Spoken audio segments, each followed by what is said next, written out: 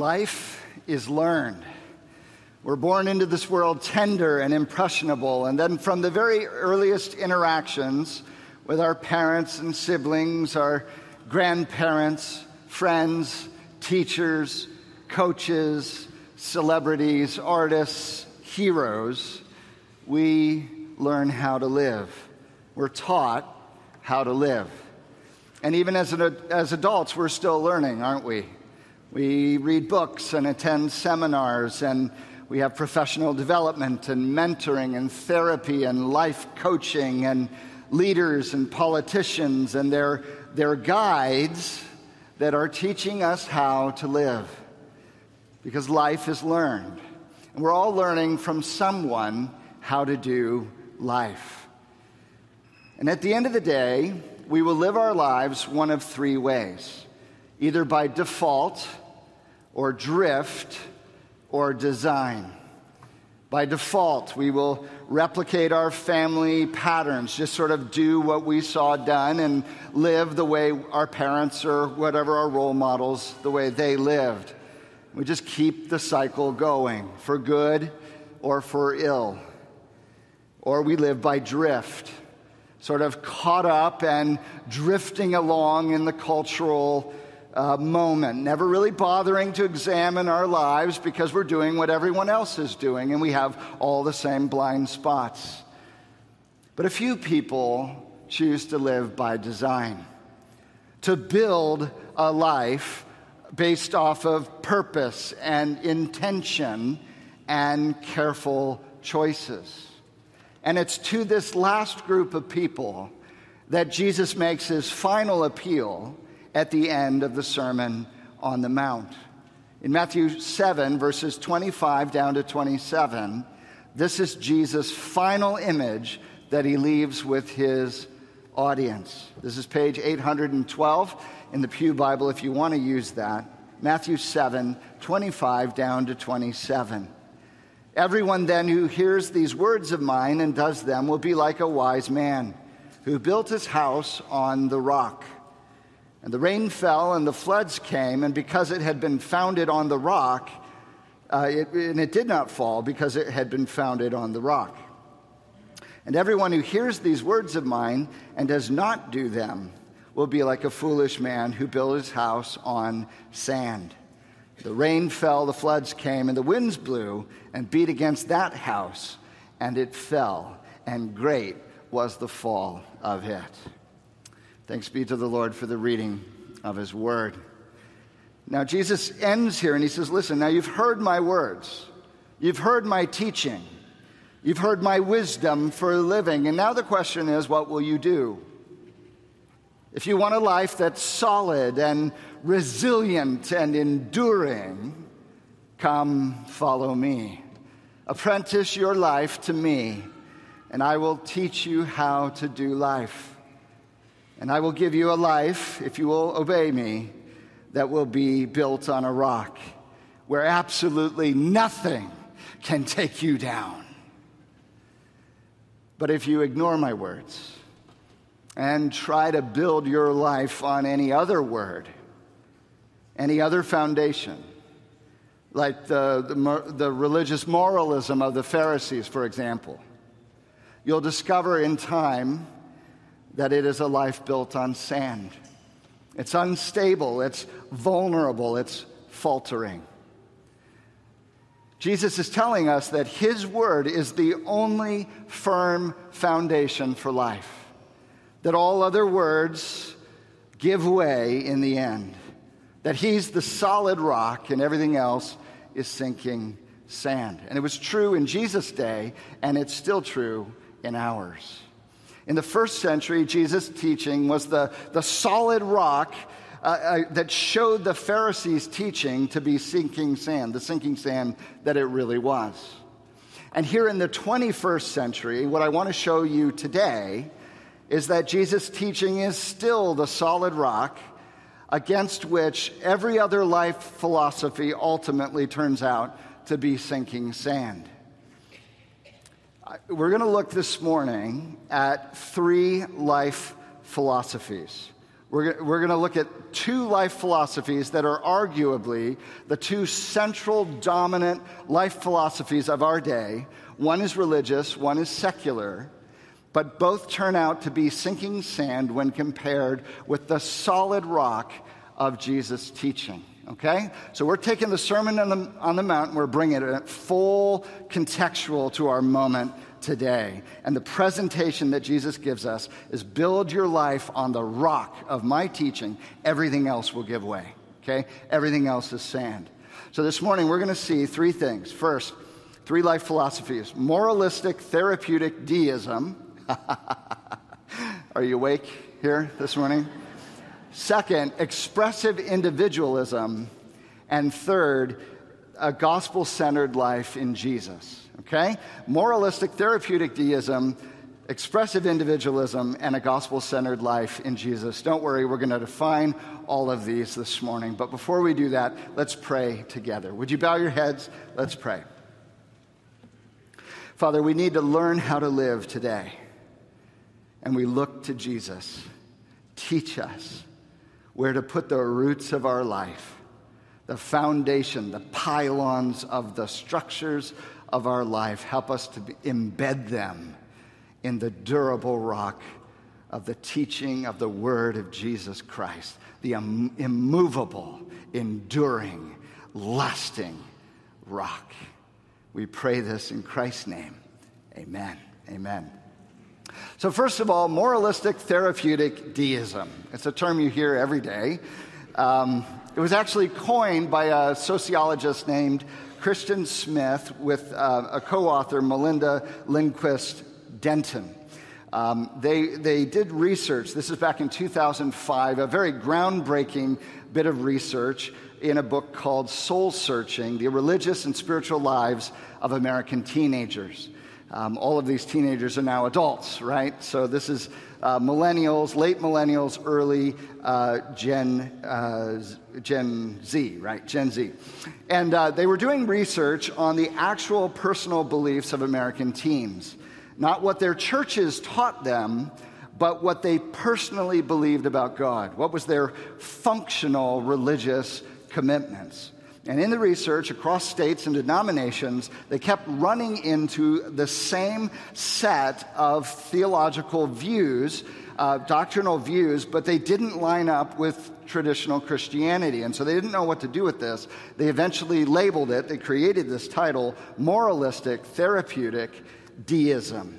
This is what they write. We have come with some confidence to believe that a significant part of Christianity in the United States is actually only tenuously Christian in any sense that is seriously connected to the actual historical Christian tradition, but is rather substantially morphed into Christianity's misbegotten step-cousin, moralistic therapeutic deism.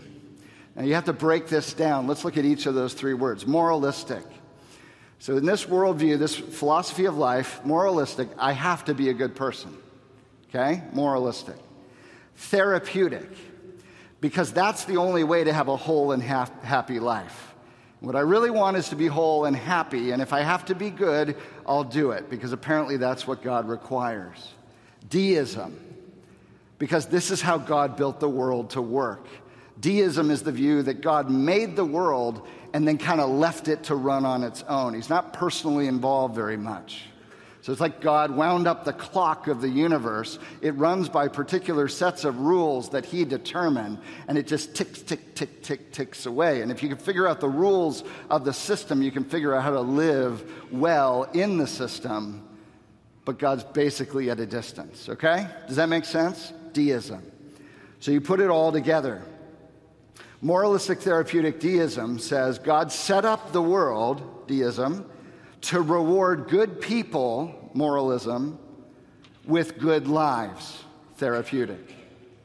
So moralistic, therapeutic, deism. The researchers identified 5 core beliefs in this worldview. Number 1, a God exists who created and ordered the world and watches over human life on earth. Number 2, God wants people to be good, nice, and fair to each other as taught in the Bible and by most world religions. 3, the central goal of life is to be happy and to feel good about oneself. 4, God does not need to be particularly involved in one's life except when God is needed to resolve a problem. 5, good people go to heaven when they die. The researcher's right. This is not a religion of repentance from sin, of keeping the Sabbath, of living as a servant of sovereign deity, of steadfastly saying one's prayers, of faithfully observing high holy days, of building character through suffering, of basking in God's love and grace, of spending oneself in gratitude and love for the cause of justice, etc.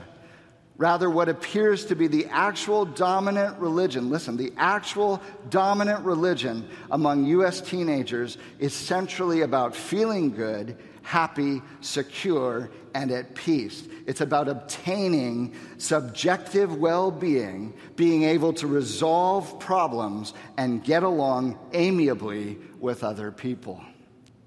That's what moralistic therapeutic deism looks like. We could summarize it this way. God set up the world to work best for those who live rightly. So if you want a whole and happy life now and heaven when you die, be good. Be good. Bottom line, be good. The researchers tell us that for a huge number of Christians in the U.S., this is actually their belief system, their actual lived belief system. This is Christianity at the popular level. And it's deceptive because it's partially true, isn't it? It's partially true. God did make the world to work best when we live his way. And we do find ourselves more whole and happy and joyous when we obey God. But it's not the gospel, is it? It's not the gospel. Moralistic therapeutic deism is sand. If you build your life on it, it is shifting, shaking, sinking. Let me show you why. First of all, it gives you an identity that's like a roller coaster. Your identity is like a roller coaster. If you're trying to be good enough so that God will bless you with the good life that you want, your life is built on your own performance. And on your good days, when you read your Bible and you say your prayers and you go to church and you give a little money to the poor, when you start to feel good about yourself and you get self-assured and you get entitled and you say, see, God, I did good today. And you're doing well and you sit a little higher.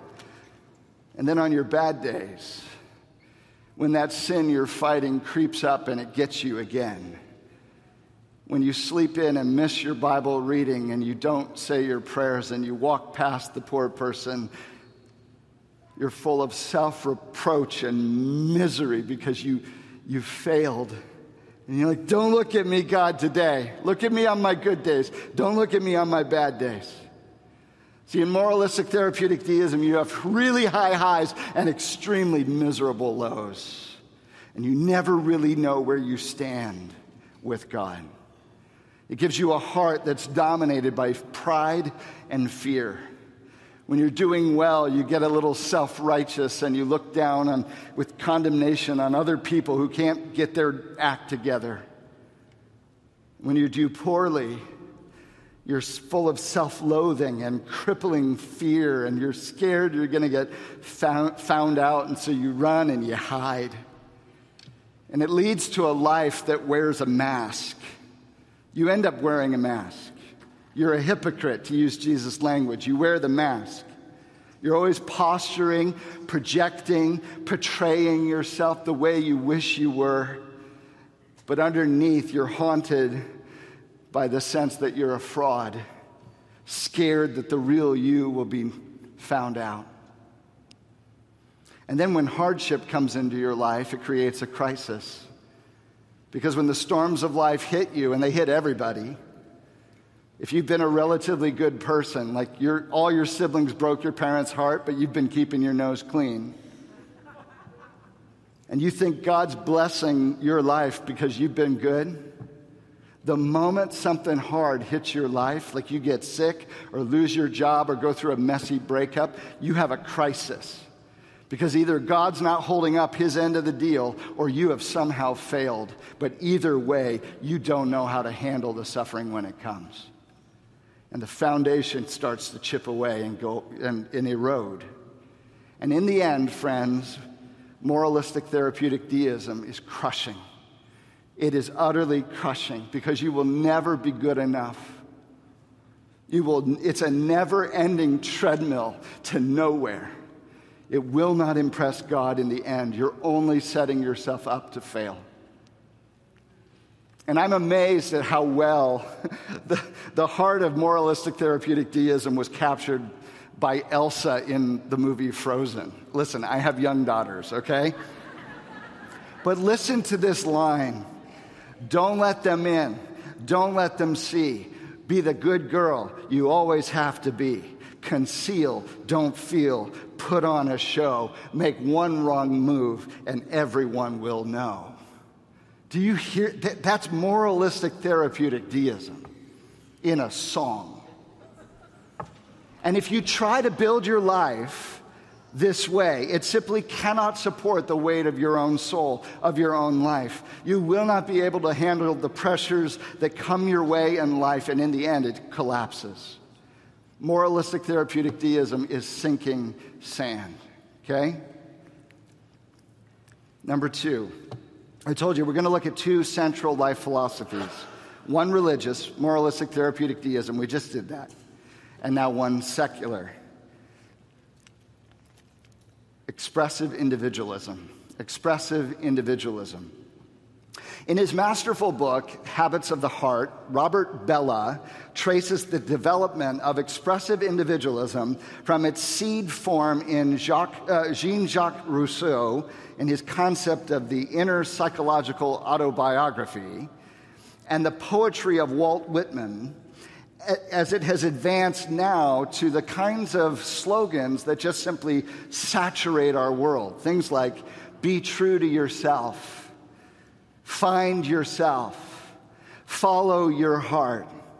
Be yourself, or my favorite, you do you. Yuval Levine says in The Fractured Republic, this term, expressive individualism, suggests not only a desire to pursue one's own path, but also a yearning for fulfillment through the definition and articulation of one's own identity. It's a drive to be more like whatever you already are, and also to live in society by fully asserting who you are. The capacity of individuals to define the terms of their own existence by defining their own personal identities is increasingly equated with liberty and with the meaning of some of our basic rights. And it is given pride of place in our self-understanding. Charles Taylor, in A Secular Age, writes that the understanding of life which emerges with the romantic expressivism of the late 18th century, that each one of us has his or her own way of realizing our humanity, and that it is important to find and live out one's own as against surrendering to conformity with a model imposed on us from outside by society or the previous generation or religious or political authority. As Mark Sayers puts it in Disappearing Church, the highest good is individual freedom, happiness, self-definition, and self-expression. In expressive individualism, life is about finding our deepest inner self and expressing it authentically in the face of all expectations. So if you want a whole and happy life, be yourself. This is how it goes. Be yourself. Look inside yourself. Where, I don't know, but just look in and find the inner spark of who you are. And in the face of everyone's expectations, family, societal, moral, religious, whatever, express that identity to the world and say, this is me.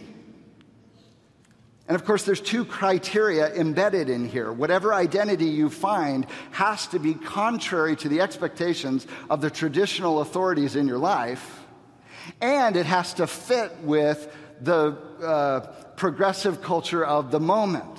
Because if you don't do it quite right, you get canceled. Okay? So it's got to be different from what your parents would want, or your religion would want, or traditional culture would want. It's got to be different. And it's got to be in conformity with the societal expectations of the moment, which are ever-changing, right? But it has to conform or you get canceled. So those are the two criteria. And again, Elsa, Frozen, depicts this so well in another song, Let It Go, right? As she casts off, you guys think it's hilarious that I even watched this movie, right? As she casts off the moral structures of her upbringing and lets it go, listen to these words. It's time to see what I can do, to test the limits and break through. No right, no wrong, no rules for me. I'm free. Do you see? That's a religion there. That's a whole life philosophy. That's our cultural moment. You'll see it in marketing and advertising, in music and cinema. It's inescapable. And it's so deceptive because it's partially true. Because God did make you with unique beauties that are personal to you, that are meant to be shared with the world. It's true that moralism engenders a kind of fear that makes people run and hide. And there is real freedom in coming out into the light and being known. And yet this is not the gospel. It's not the gospel. Expressive individualism is sand. If you try to build your life on it, it's shifting and shaking and sinking. For example, it gives you an identity that is full of endless searching. It gives you an identity that's full of endless searching. Friends, if you look down inside yourself, what you will find is not a neatly ordered, unified self. Like you could just go down there and go, there I am. This is me. No, it's not that simple. What we find on the inside of ourselves is rather fragmented, robustly complex, and actually highly conflicted. Deep down, for example, I want to be free. I want to be utterly free and unencumbered. I don't want anybody telling me what to do. And I also want to be loved and to love in return. And I can't have both. If I'm in love, I have to surrender part of my freedom. Because love requires sacrifice, doesn't it? I have to give up freedom for love. So which one am I? Am I the guy that wants freedom or the guy that wants love? Another example. Am I the guy who wants to be skinny? Or am I the guy who likes deep dish pizza? Or am I the guy who kicks himself after he eats deep dish pizza? Or am I the guy who makes light of it by telling a little bit of a joke on Sunday morning?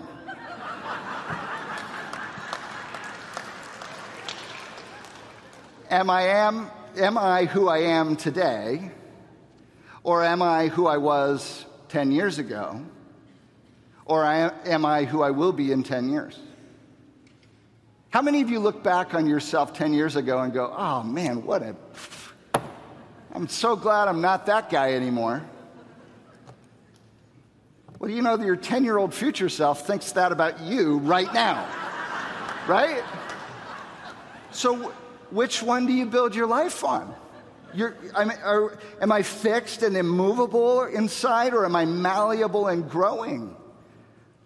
I mean, if we're honest, we have good days, we have bad days. Sometimes I want to party, sometimes I want to be alone. Sometimes I'm feeling super creative, sometimes I'm like super highly logical. Much of the time, I don't even know which way is up. I'm super confused about whoever I am. I don't know why I did what I did.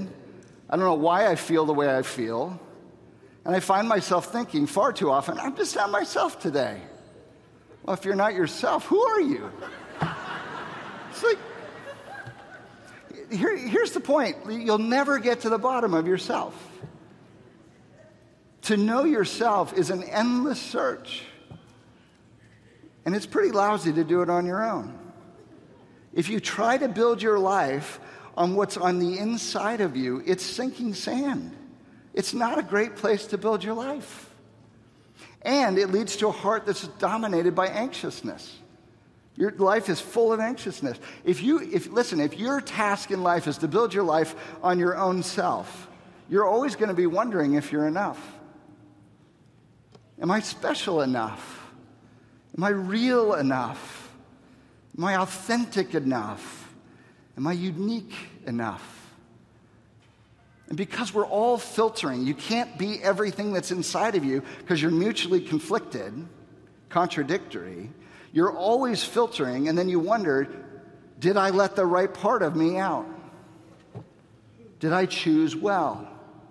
And the culture is always changing, and who I was in one moment that was celebrated might be taboo next year. Which leads to a life of loneliness. It's a life of loneliness because, listen, if you reject outside acceptance by definition, and you're left with an expressive individualism, by definition, you're by yourself. You're alone. It's like Elsa tells Anna, I'm alone, but I'm alone and free. Right?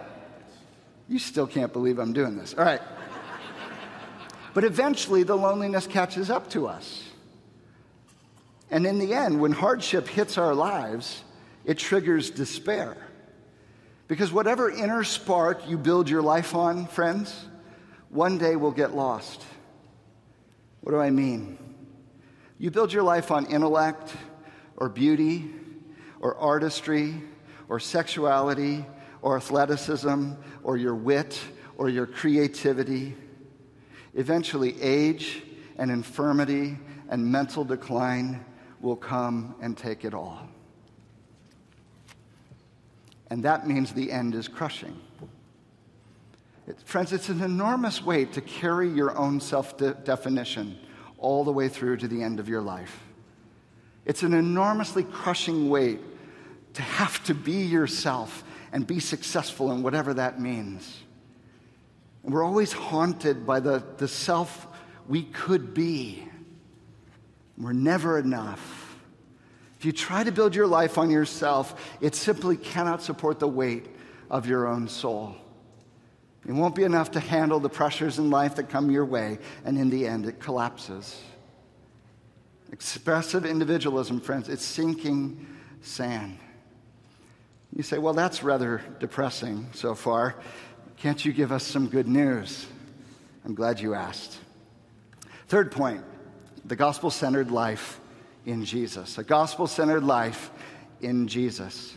If moralistic therapeutic deism is about building my life on what I do, then it's all on me, and I have to do enough, right?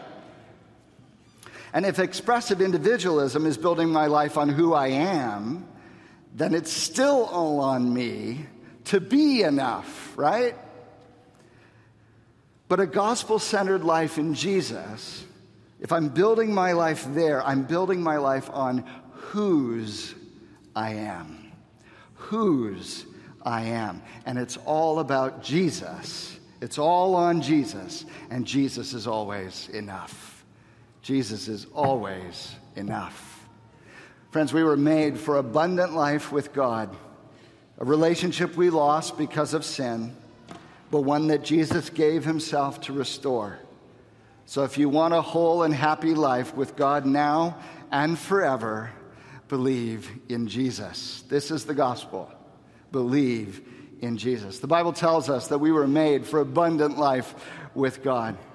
That you were handcrafted in his image and likeness, fearfully and wonderfully made to have a relationship with God. Each one of us is unique and special, a gift from God to be shared with the world and with himself for eternity. But in our sin and selfishness, we've invited decay and ruin into ourselves, into our lives, into our world, into all of our relationships, including our relationship with God.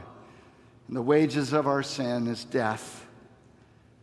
But God so loved the world that he gave his one and only Son, that whosoever would believe in him might not perish, but have everlasting life. Friends, Jesus came and lived a perfect life, loving God with all of his heart, soul, mind, and strength, and loved his neighbor as himself. And then he went to the cross to die in our place and for our sake, to bear all of our sin and shame, to exchange his life for ours, and rise again to give us his own perfect righteousness, to make us sons and daughters of God now and forever. Which means, friends, we have an identity that is inherently stable. It's an identity that's inherently stable. Instead of an identity that oscillates based off my moral performance that's up one day and down the next, or an identity that's built on the squishy, ill-defined inner life of myself, in Christ, I have been given by grace an identity that is founded on the character of God in the finished work of Jesus Christ on my behalf. Do you realize how durable and it's as resilient as Jesus is? And that identity does not waver based off of what I do. On my good days, Jesus is enough. On my bad days, Jesus is enough.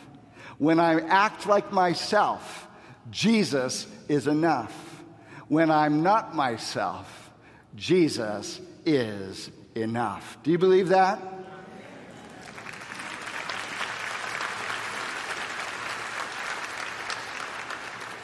It also gives us a heart that's fully secure. It's a fully secure heart. In Christ, friends, we have nothing to fear, nothing to hide, and nothing to prove. Our lives are hidden in Christ. We are called, beloved, and kept for Jesus Christ. And nothing can separate us from the love of God that is in Christ Jesus our Lord, which gives us a life that is both known and loved. We are known and loved. Friends, do you realize in Jesus you are fully known? You're known completely. And you are loved utterly to the very bottom of who you are, and you are forgiven entirely for everything that's gone wrong. And in the hardships that inevitably come your way, you have a God who will never leave you, who will never forsake you, who will work all things together for the good of those who love him, who are called according to his purpose, to conform us to the image of Jesus Christ, which is the life we were meant to have in the very beginning. It's the person we were meant to be all along. The hard things of life press us deeper into the arms of a God who will never let us go. Which means, in the end, we have life. We have life. Eternal, abundant, everlasting, overflowing, unending life. Beginning right now in Jesus' sacrificial love. Continuing daily as we walk by the Spirit and live by his power. And forever in glory with our Father. Fully one day. This is beautiful. It's interesting. I've got to go back to Elsa again, all right? If you think about it, the story of Frozen is how Elsa moves from like a therapeutic moralism, right? The deism, if you're struggling with that, think of her parents who loved her but are gone. It's kind of like that's God. That's the picture of deism, okay? That God's there but he's gone. Moralistic therapeutic deism. Be the good girl you always have to be. She moves to what our culture believes is life, expressive individualism. No right, no wrong, no rules for me, I'm free. And that's the song, if you think about it, that our culture grabbed a hold of and said, this is the movie! But if you look at the plot line of the story, it's at the moment of tragedy. Because love is an open door, and Elsa slams the door in defiance. Right? It's the opposite of love. And the world is frozen over just like her heart. How does everything get put to right in the story? Anna pursues her sister in relentless love, bearing the ice curse in her own flesh, throwing herself between Elsa and death, laying her life down in sacrificial love, and rising to life because of the power of her act of true love. And Elsa says, "You sacrificed yourself for me?" And Anna says, "I love you." And then love becomes the ethic of Elsa's life as she finally learns to use her power in loving service of other people around her. Whose story is that? Whose story is that? And you say, "I can't believe Disney made a movie like that." Well, they didn't really. They tried hard not to. But it's based off of Hans Christian Andersen's The Snow Queen. And he was a follower of Jesus, and he wrote a gospel story, and you can't resolve the plot line without this moment. And it's pointing, don't you see, it's pointing to Jesus, who pursued us in relentless love, who bore our curse in his own flesh and threw himself between us and death and laid down his life in loving sacrifice to rise again victorious over sin, death, and Satan forever, so that we might learn to walk in love as Christ loved us and gave himself up for us. This is a beautiful gospel story. So the question at the end of the day for all of us, friends, is on whom is your life built? On whom is your life built? If I'm building my life on what I do, moralistic therapeutic deism, then I'm building a life on who I am. Do you see that? On what I do. It's on me. Or if I build my life on who I am through expressive individualism, I'm still building my life on myself. In both ways, I'm building life on myself, and I'll never be enough. Either way, I'll never be enough. It's a life of sand. But if I build my life on whose I am, on the life of Jesus, at the end of the day, my life is built on Jesus Christ. And he will always be enough in this life and in eternity. It's a life built on a rock. And the rain fell, and the floods came, and the winds blew and beat against that house, but it did not fall because it had been founded on a rock. Jesus says, "Repent, for the kingdom of heaven is at hand." Stop your whole way of living and rearrange your life around this amazing offer to follow Jesus. You come, follow me. Let's pray.